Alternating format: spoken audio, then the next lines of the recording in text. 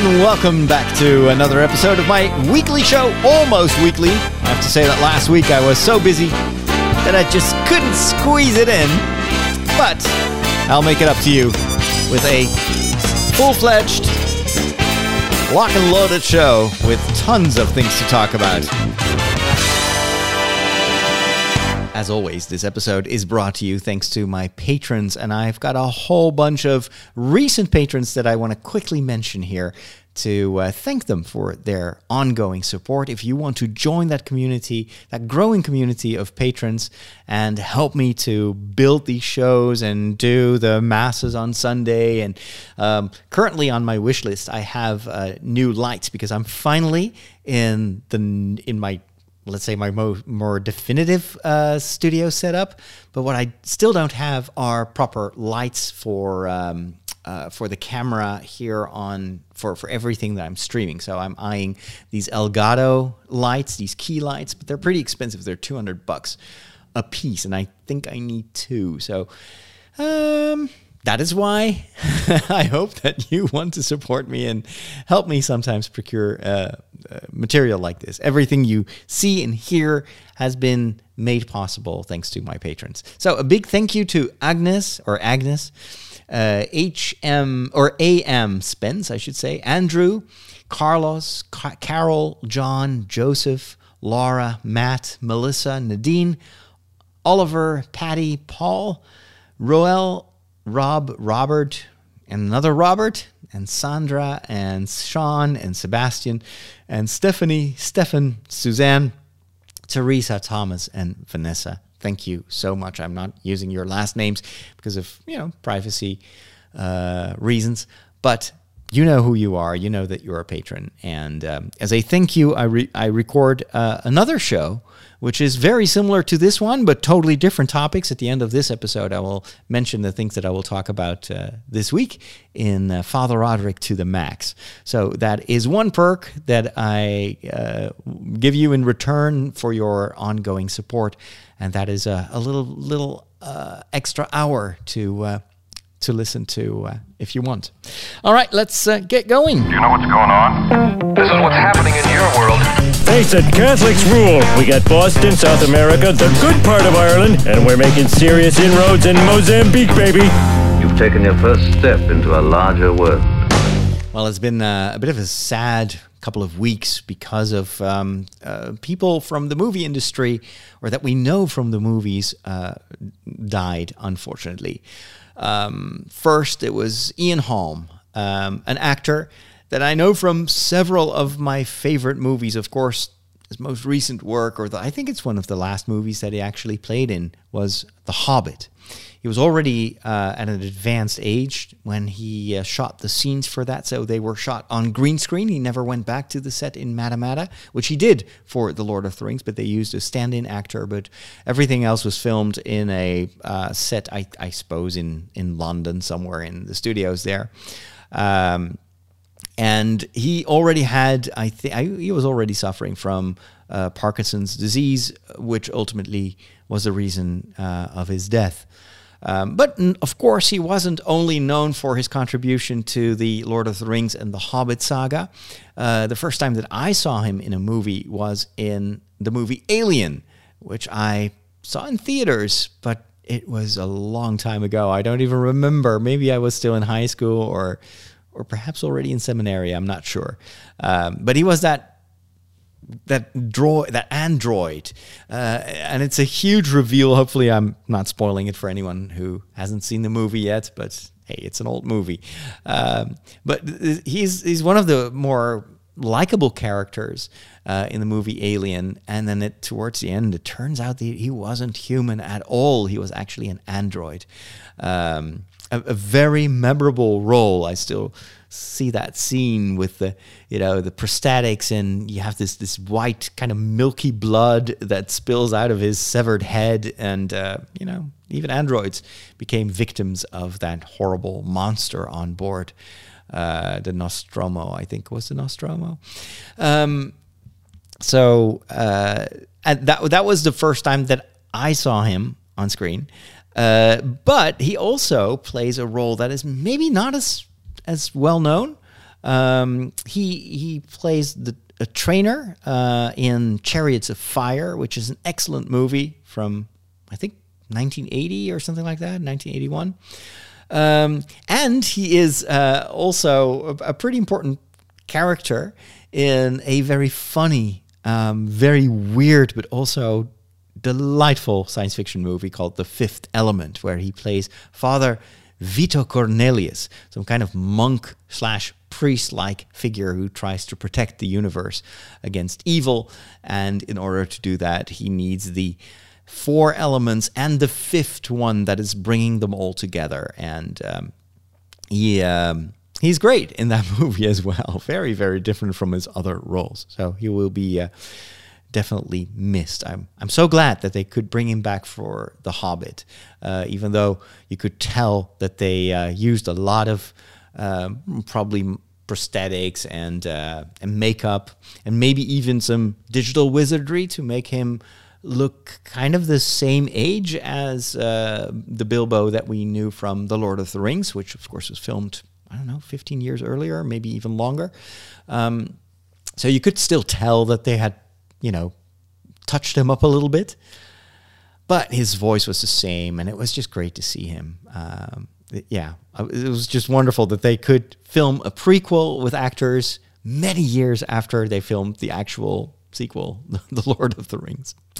Also, just recently died Ennio Morricone, the most famous film composer, I think, next to John Williams. And he actually has been around making film music even longer than John Williams. A very kind, religious man, a very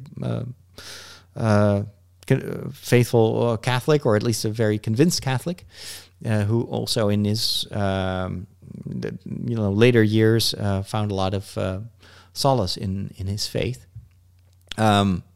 What didn't this guy compose? I mean, all the famous movie themes for as long as I've been to the movies.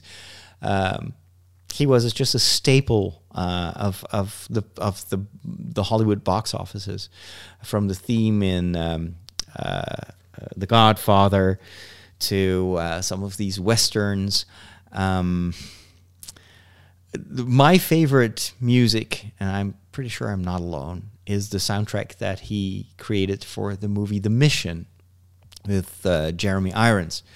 That is the first time that I cried because of the music in a movie. The music was so intense and unlike anything I'd ever heard before, in combination with a very raw, emotional story. I remember seeing this movie when I was in seminary, and hearing that music, it literally helped me it strengthened my vocation. I wanted to be a missionary. I wanted to be,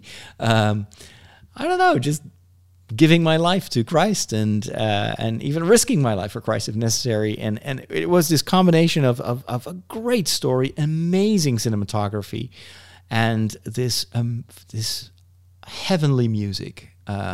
The mission theme, with the oboe, is one of the most beautiful pieces of music ever written.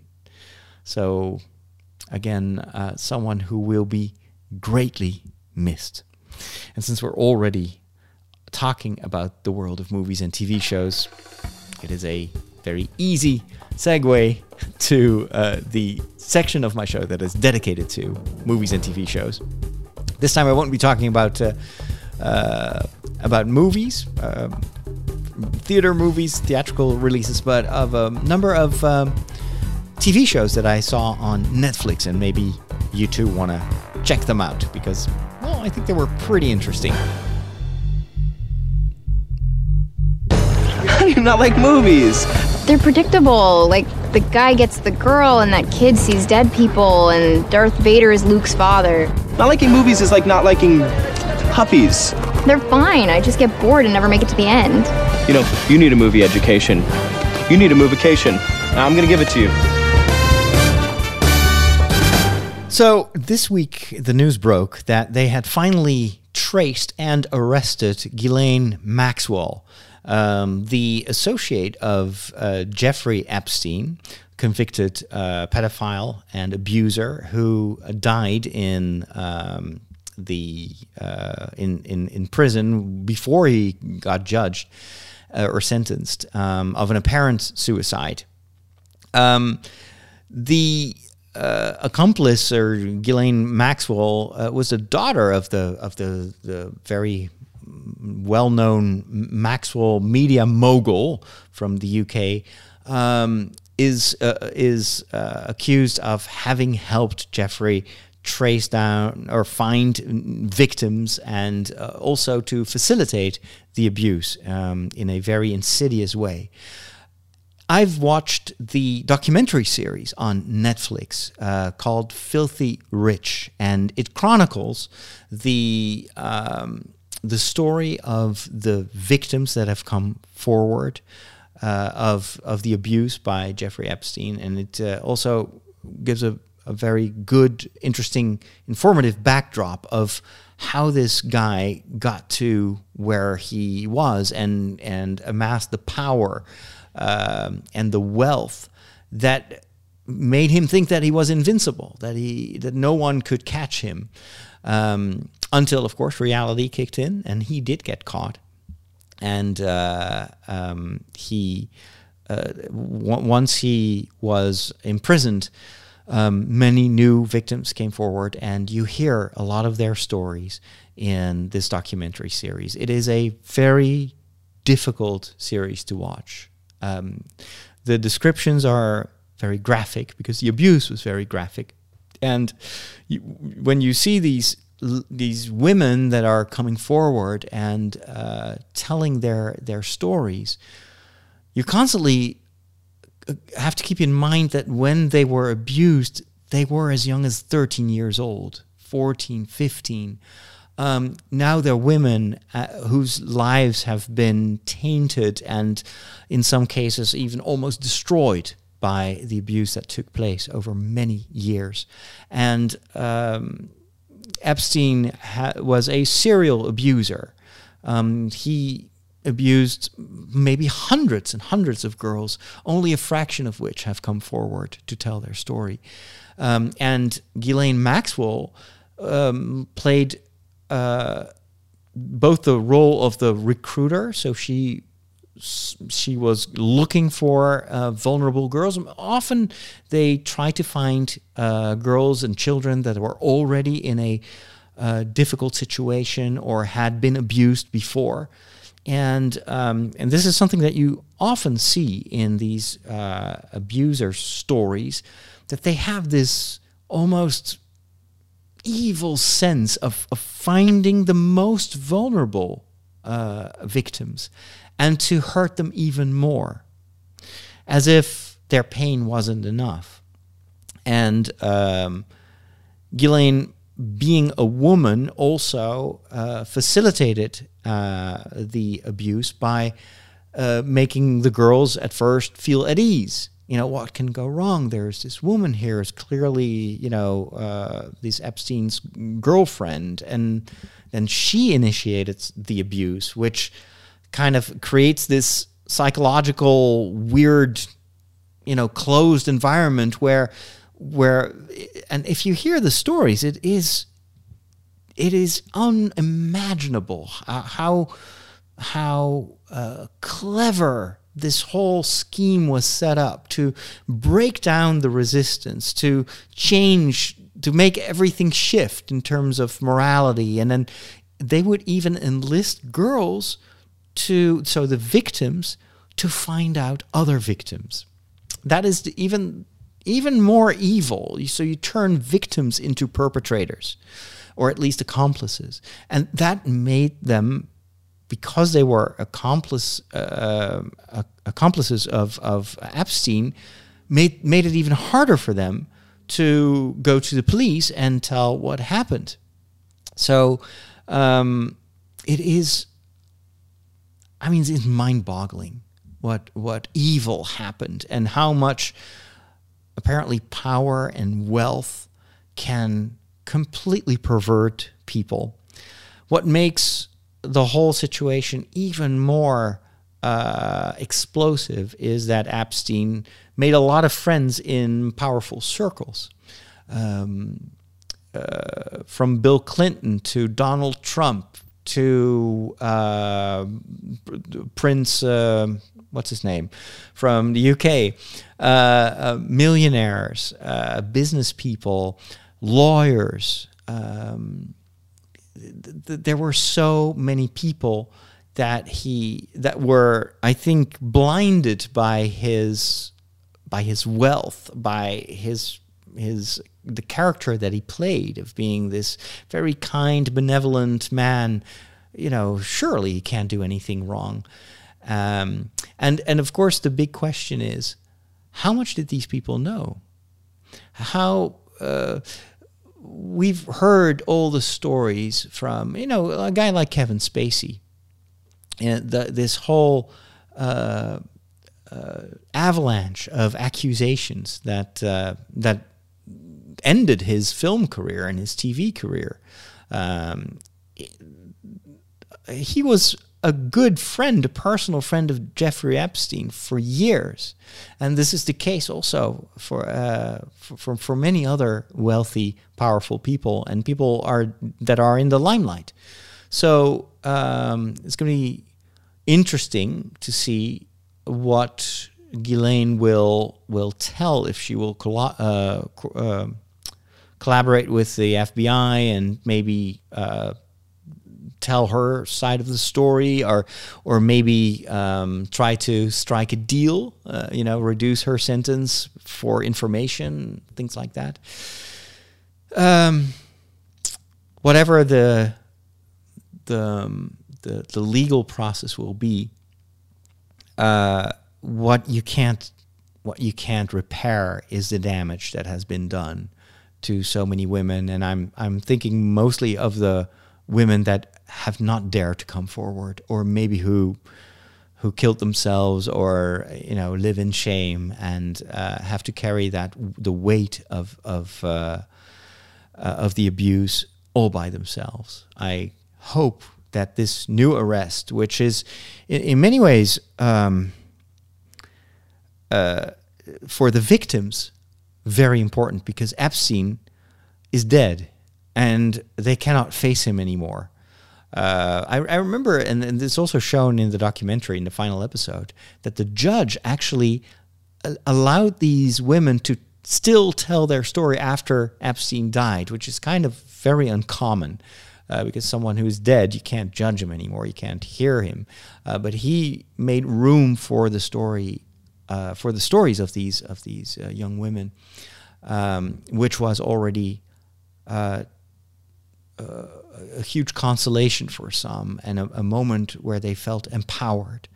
I hope that this process of Ghislaine Maxwell will give the remaining victims another occasion to come forward and to seek help and to find support, but that it may also maybe lead to another confrontation in front of a judge with the victims and this accomplice.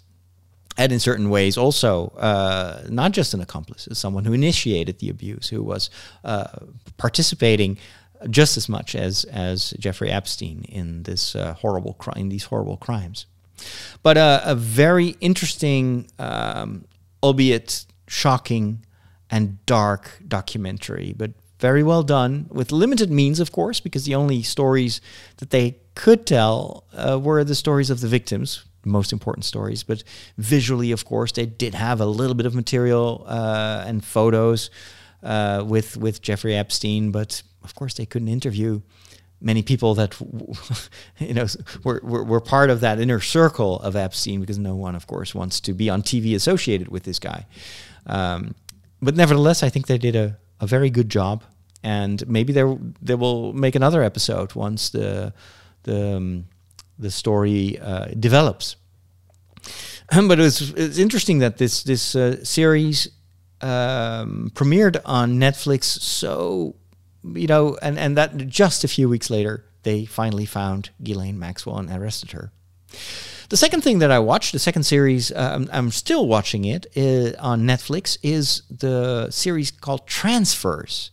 It is a science fiction drama made in France with French actors. It is, it's pretty well done. It's very well acted. It tells the story of a future where people can switch bodies. So it's the kind of the idea that you also see in the Matrix, where you can, but in the Matrix it's in a virtual world, but you can just take any shape or form. They can transplant your memories and your identity in whatever virtual body. You see it with the movie Blade Runner, or the universe of Blade Runner, where a lot of the clones are pre-programmed with false memories, just to give them a sense of identity and a personality, but it's not theirs. Here it's even worse. You can just, if you're rich, you can pick any body you like. So you may be 85 years old and suffering of all sorts of diseases, but you can just, take out your identity, your soul, maybe, although the series doesn't go into metaphysics. But whatever, is your core programming, and just put it in a younger body and then live another 100 years. The poor are not so lucky. They get assigned new bodies. And so there are some harrowing scenes in the beginning where you see that a child, I think, was about to die from a disease. And then the government just planted her identity into the body of an old lady. And so you see these parents facing this girl in the body of an 80-year-old, and they're distraught, and it feels so wrong. And so there is a lot of societal backlash against this process of transferring to other bodies. It is also illegal in some situations, and then there is murder and mayhem, and there's a detective story. It's a very interesting concept. It's very well executed. The gripe that I have with this series is the way in which the Catholic Church is depicted, because in the world of the series, the Catholic Church has gone almost completely digital. So instead of going to a church and seeing a priest, you just click a button on your screen and you press the confession button, and then a good-looking, Hollywood-like priest with a glowing Roman color, all fancy, appears in the middle of your screen, and I will now hear your confession. And it has a bit of a Max Headroom vibe to it. It's like, is this a real person, or is this a digital recreation of a priest? And then the confession that they film is so immoral, and the priest gives such bad advice, and just, it's like, this is so the opposite of what a priest should say in this situation, and basically just goes along with the sins of the person and affirming that person. So it's almost as if confession has turned into some kind of psychological affirmation exercise, instead of you confronting your sins and asking for forgiveness and making amends and having the firm determination to not sin again. In this case, it's the priest that's just, well, go ahead, you did the right thing. And no, she did not. Oh boy. And it's really a caricature, and you wonder, are they serious? Is this, it looks so ignorant, the way they portray priests. And it's so cliche, but in the worst way imaginable. It's like, feels like lazy writing. It's like you could just completely take out the religious element, and it doesn't add anything to the story other than, making the Catholic Church look ridiculous. And, well, if you need, sometimes people ask me in the chat, why doesn't the church allow long-distance confession? Why can't I just have a Skype call with a priest? Well, watch this series, and you'll know why. You'll know why the Catholic Church will never allow that and will insist that confession is to be a personal meeting with a priest and is a physical event, and digital forms, even though they may be very well intentioned, but they could lead to very terrible situations. Not to mention, of course, one of the most important reasons is the protection of the person who wants to confess, the protection of the privacy, the safety that is necessary. It's actually essential. The secrecy of the seal of confession is essential to the process. If you could have the idea that maybe someone is listening in, or the things that we currently witness with social media, with TikTok, all the security problems with TikTok and it leaking information to China. All these big companies, Facebook, Google, gathering the incredibly detailed information, know more about you than your own mom and dad, and maybe know more about you than you know about yourself. All this is, I think, a very good reason for the church to be extremely careful with allowing confession to take place digitally, because if you're not safe, how can you truly reveal your heart? It is you make yourself, during the sacrament of confession, incredibly vulnerable. So the priest needs to be a defensor, needs to be a knight, and needs to protect it with his life. Priests would give their life to protect the seal of secrecy of confession, because of the person confessing, because you want to protect the dignity and the integrity of the people that are seeking forgiveness and make themselves vulnerable in the process. Anyway, yeah, and then of course there are some adult scenes in there. There is a scene, I think it's in the 3rd episode. Yeah. Not for everyone. Anyway. And then finally, something totally different. I started watching the Last Airbender animated series again. I've got the Blu-ray box, which is amazing because they, for many years, you could only get the series on DVD. And I think the episodes were aired in 4:3, but they were sampled in a very low resolution. Even for DVD, it looked very blurry and did not do justice to the quality of the animation and the colors and everything.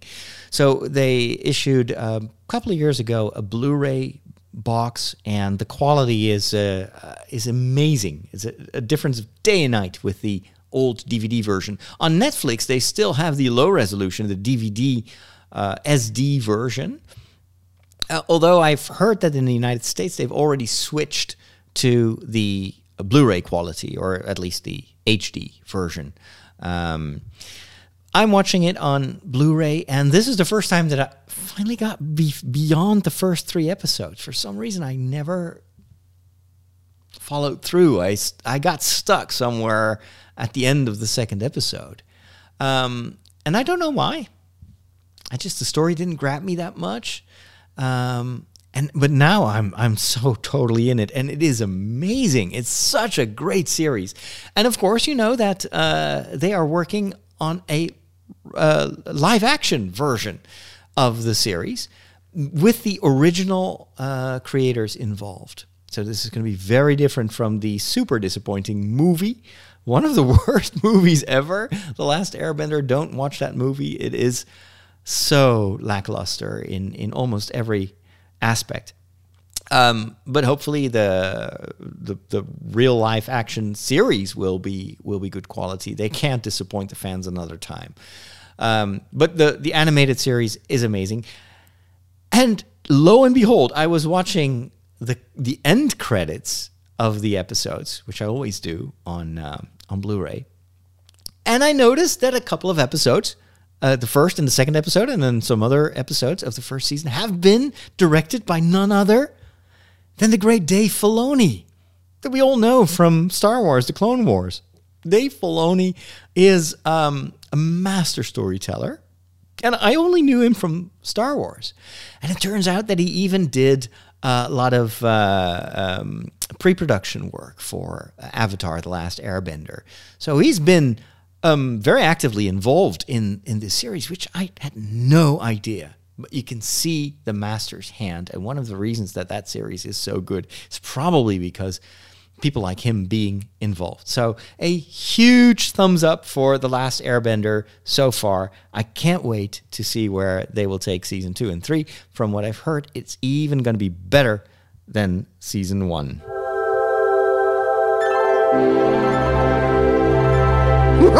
Catholics rock!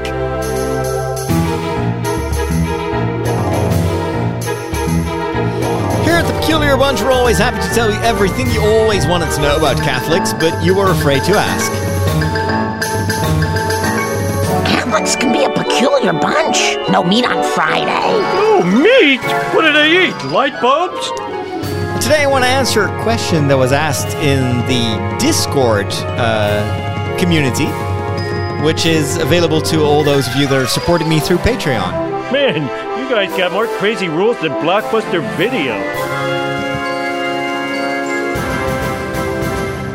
So in case you didn't know, if you become a patron, and that starts at, I think, $2.50 per month, or something like that, you get automatically access to a Discord server, which is a kind of a community app, which is amazing. And it's used a lot in YouTube, for YouTube communities, for streamers, gamers. It's free. You can just install the client and join small communities. It's very different from WhatsApp or Messenger or even applications like Slack. It's much more multimedia oriented. You can even, if you have a channel yourself, you can stream straight to your Discord community. And when I heard about it, it was the Patreon offered a very easy integration with the Discord system, so that if someone becomes a patron, automatically gets access to the Discord server community. Samuel Varg from Sweden has recorded a short how-to for those of you that are already patrons and haven't figured out how to get access to the Discord server. And in my show, Father Roderick to the Max, which I record for my patrons, I will play that little audio tutorial, which makes it really easy to join. One of the things that I like about the Discord community is that we have various sections. So we can talk about Star Wars, or we can talk about faith, we can talk about games, general chat, and we can create even more, like sub topics in that community, and so there is a faith section where I ask my patrons if they have a question for the Peculiar Bunch, then they can type it there, and I can read through it and try to answer those questions. So a very interesting question that came about in the faith section was, what about yoga? And let me see if I can find the specific question that was asked. It was asked by Jessica, and she writes, I came across a BBC News item on the Greek Orthodox Church's stand on yoga. According to this BBC item, the Greek Church advises Christians to shun yoga. The Orthodox Synod made the ruling after Greeks were encouraged to practice yoga during quarantine. So this was, the Orthodox Synod kind of pushing back to this I suppose, advice that was given, I don't know, maybe by the government in Greece or something like that. They said, no, don't do it, it's dangerous. Now, Jessica wants to know, should I rethink my yoga practice, which I use for mental and physical health and not for religious purposes? Old RPGer says, I read a bit on this. As you would expect, there are a spectrum of opinions. Samuel said, just body positions and breathing methods cannot be bad by themselves. Old RPGer writes, I think Samuel is right. As long as the practice is not religious, you should be okay. That's my opinion as a layman, not as a theologian. I think a lot of people fear the practice could lead one away from the church to Eastern religion. I don't see it like that. Then Samuel mentions that in Sweden there is a Christianized version of yoga called tikva, where all the Eastern religious words and phrases have been exchanged for Bible quotes and words for God. Instead of bowing to the sun, you bow to God, who is the source of all light, etc. So the distinction that is made by the people on Discord is the right one. Yes, yoga involves a lot of physical techniques and postures and breathing techniques. And all that, of course, in itself cannot do you any harm. On the contrary, it may help you calm down. You may have some clear benefits, mental benefits, physical benefits from practicing these yoga stances. But what many people in the Western world don't understand is that yoga in the Oriental world is intrinsically linked with also a world vision and, in a certain way, a philosophical or even a religious vision, which is incompatible with Christian faith. There is no other way to put it. And if you would follow yoga practices as a spiritual journey towards enlightenment, for instance, then you would start to clash with some of the core principles of the Christian faith. To summarize it, very, very black and white, in the Oriental philosophy that often accompanies the yoga practices there, you are just part of the oneness, and individuality is almost a temporary thing. It's something that will ultimately disappear when, it's the image of the drop of water that falls in the ocean. And so the future that we're all heading towards is that we will ultimately we will melt away in this, we will become one with the one.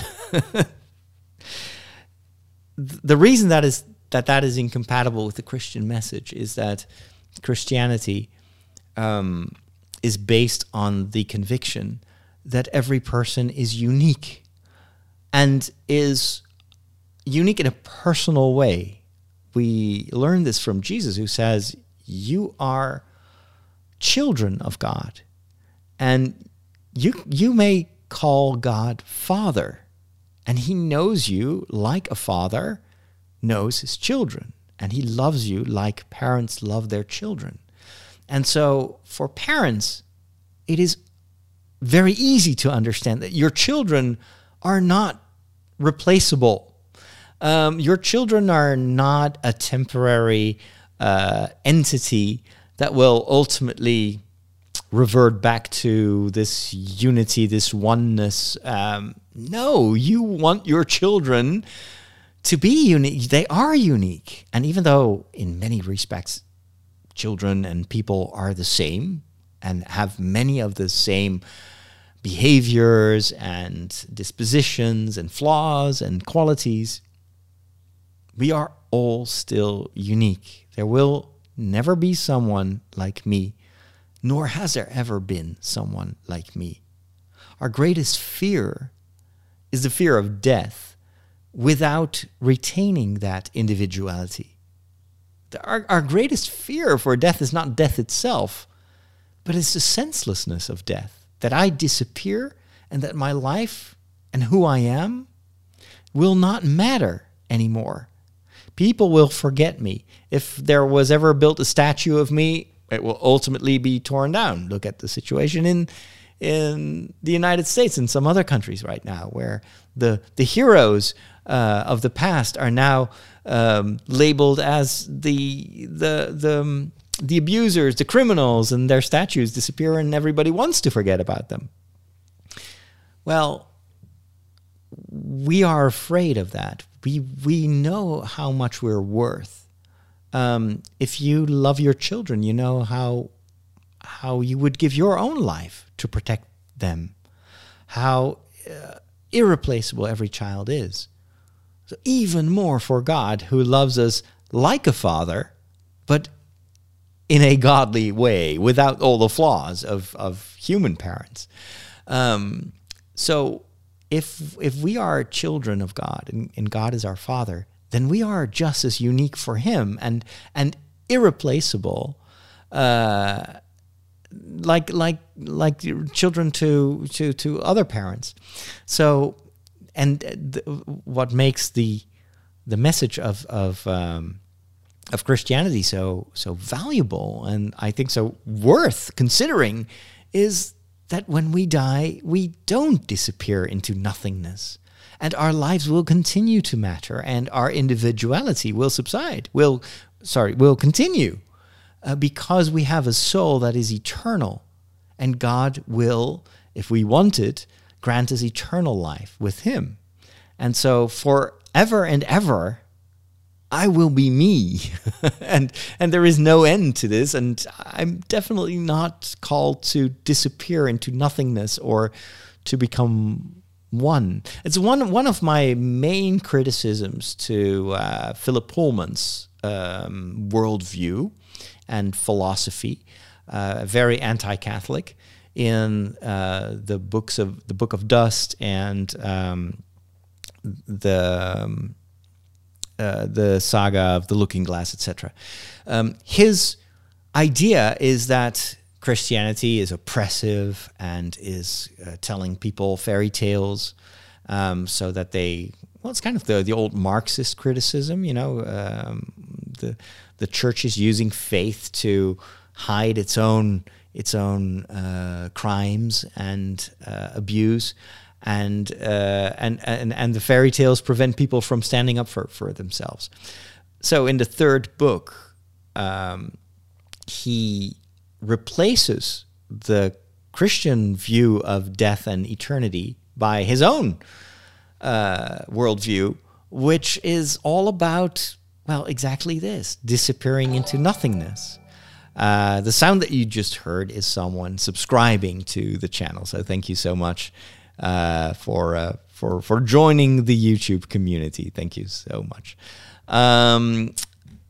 By the way, if you are watching this on YouTube and you haven't followed me yet, then click that follow, subscribe button, and click the like button and the bell button and all the buttons that you can find.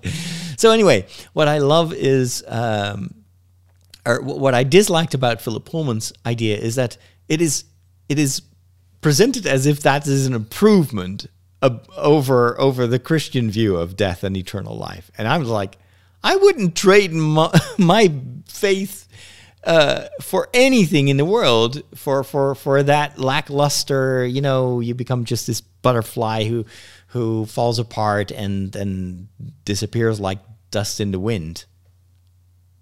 What good is that? if you are not there to experience it, what's the value of that? It's only loss. So death becomes loss of individuality, loss of what makes your life so special, so personal. We know that one of the things that happens with abusers like Epstein is that they dehumanize the victims. They don't look at people as children of God. They look at at the victims as tools, as objects for their own gratification. So they dehumanize people to use them. They use people and love stuff. That's always the source of sin. Using people and loving stuff instead of doing what we're called to do. And that is use stuff and love people. Or even better, use stuff to help people, to love people. Anyway, so far, so good. Let's move on. When did you become an expert in thermonuclear astrophysics? Last night. The packet. the extraction theory papers? Am I the only one who did the reading? So Jamie says, we are all one, but we are still all unique. That is how I've always viewed what it means to be one in Christ. Yes, definitely. Well, it's like a family. A family can be one, or a country can feel one. We're one country. But it is made out of individual people. That is what makes that belonging together so much better than just, let's just crush, let's take away all the individuality and just create this gooey mass. It's like food. You want it on a plate to have different textures and colors and tastes. And yes, you could put it all in a blender and then let that run for 10 minutes. You'll have the same ingredients, but it won't be edible food anymore. So anyway, maybe that's not the best image, but yes, I like to be an individual. Books. I'm currently listening to an audiobook, which is great because it's about Star Wars. It's called Why We Love Star Wars: The Great Moments That Built a Galaxy Far, Far Away. It's written by a huge Star Wars fan, Ken Napzok. He's also the narrator, so he is reading the audiobook. And it is basically a collection of some of his favorite scenes in Star Wars movies, Star Wars books, and Star Wars TV series. Actually, there was a massive spoiler in like the 3rd chapter, and he was talking about Star Wars Rebels. And he's like, what I loved about Star Wars Rebels is that, and it's like, what? Oh, I did not hear that. So I tried to erase it. Normally when I hear a spoiler, I had the same with Game of Thrones when people were spoiling the last season all over the place. And I was like, okay, I'm just not going to focus on it. Yes, I read this, I saw this, but I'm just not going to think about it. And hopefully my hard drive will forget about it. Will erase that information and replace it by something, that is not a spoiler. But yeah, I did not expect that to happen. It is another incentive for me to go and finish watching Star Wars Rebels. I've only seen the first season, and apparently it's very good. So this was a spoiler about the story of the girl that is from Mandalore, I think, or at least she wears that Mandalorian helmet. But it also made me very curious to watch Star Wars Rebels. It was like, wow, okay, that sounds like a pretty good storyline. But I didn't want to hear it. I did not want to know this. Another book that I'm currently listening to that is extremely easy to read and also just well written. I don't know if the story is worth it because I've only listened to the first, 37 minutes, but I'm already hooked, is the book Pandora's Star, written by Peter F. Hamilton. The book was on sale a couple of days ago on the Kindle store, so I got a message from Detlef here in the Netherlands, who is a guy I know from various fantasy events, and we both share a passion for astronomy and that sort of stuff. So he often sends me like tips like this. Oh, you got to check it out. It's the kind of book that I had never heard of. I'm listening to it. It's about Mars, and so there's this crew landing on Mars, and that's all I know. But the way it's written, it's like, oh, I love this. This is just one of those books. It's one of those page turners. It is a very easy read, and so far so good. I'm enjoying this story. I'll let you know what I thought of the entire thing once I finished it. Rebels does get better and better as you watch, Marty says in the chat room. That's good to hear.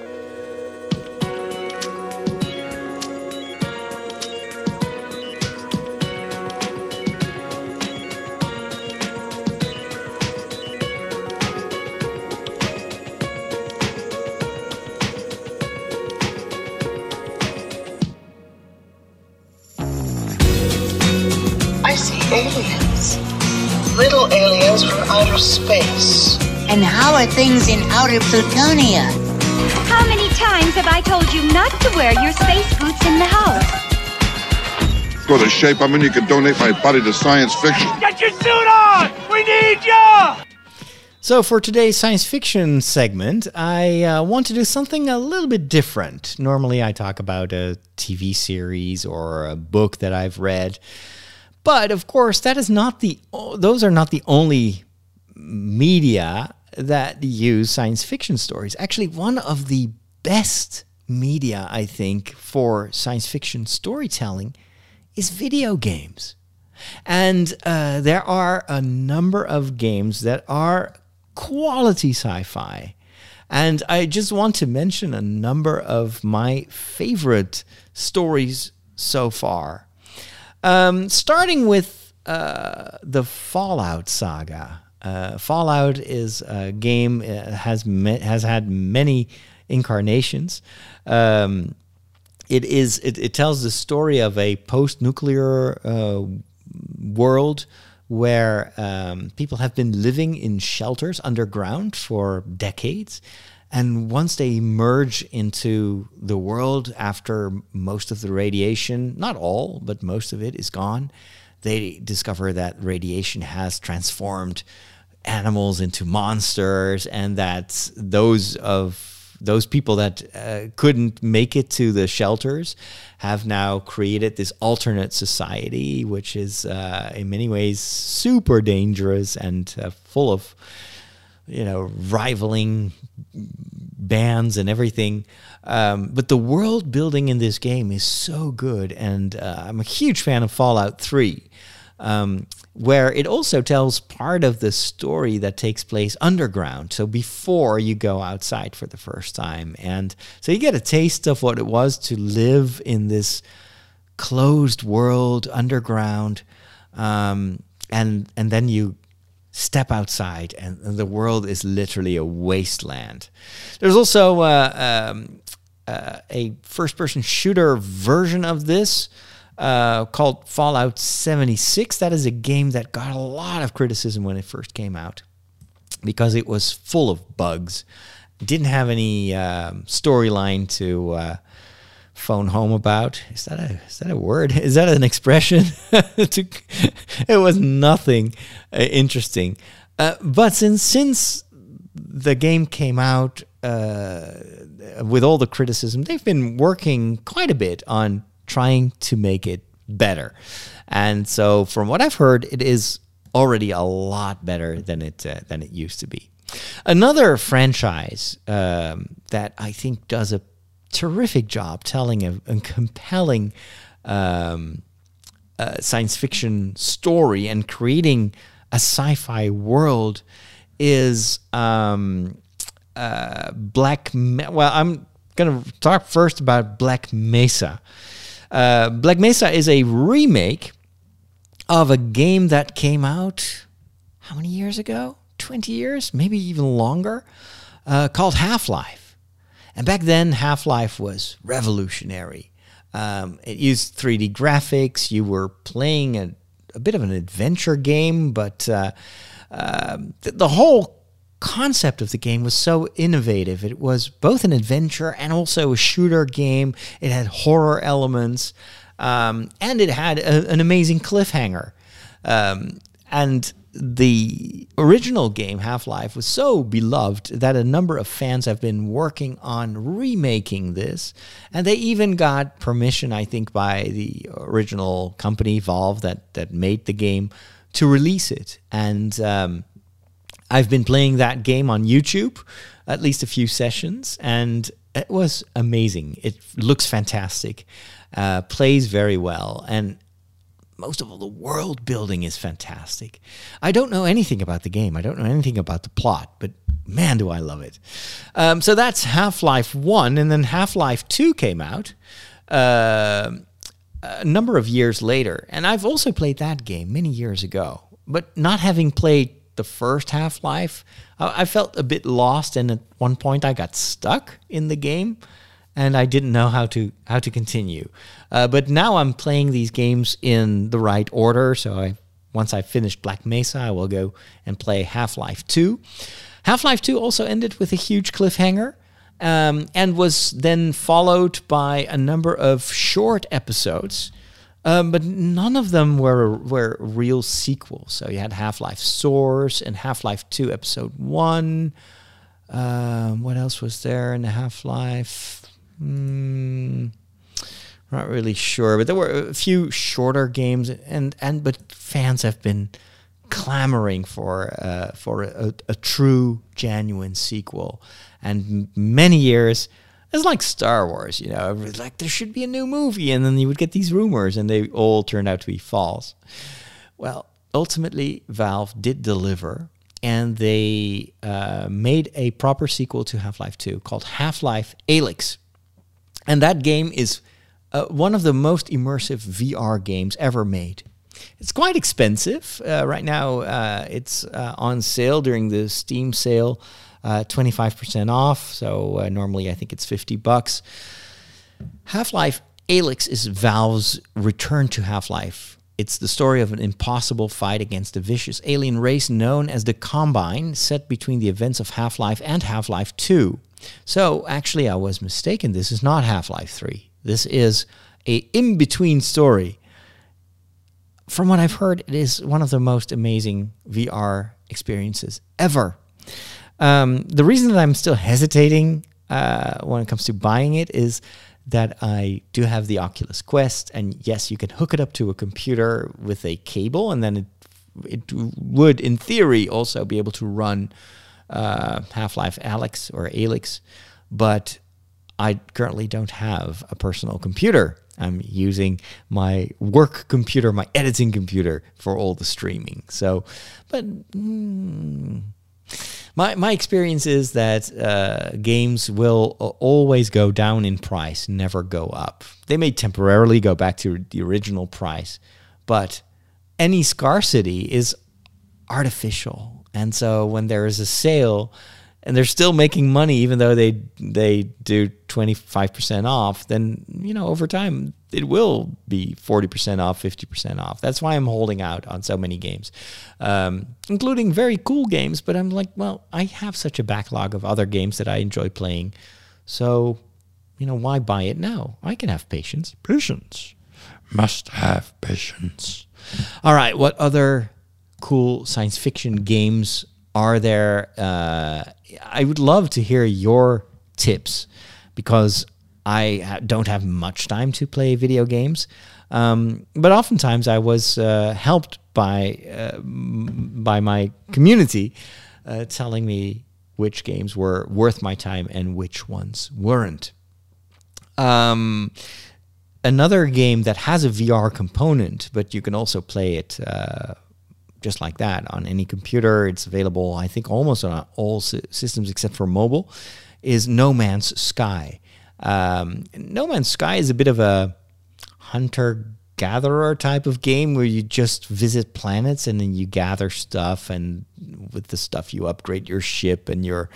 but then they continue to add story elements to it and multiplayer elements, and it's a terrific game. It's not for everyone. I can totally understand that people would not like it, but for me, it's a very relaxing game. I just love just wandering around and flying around. I actually hate it when I'm attacked by pirates, because then all of a sudden I have to get into this, action mode.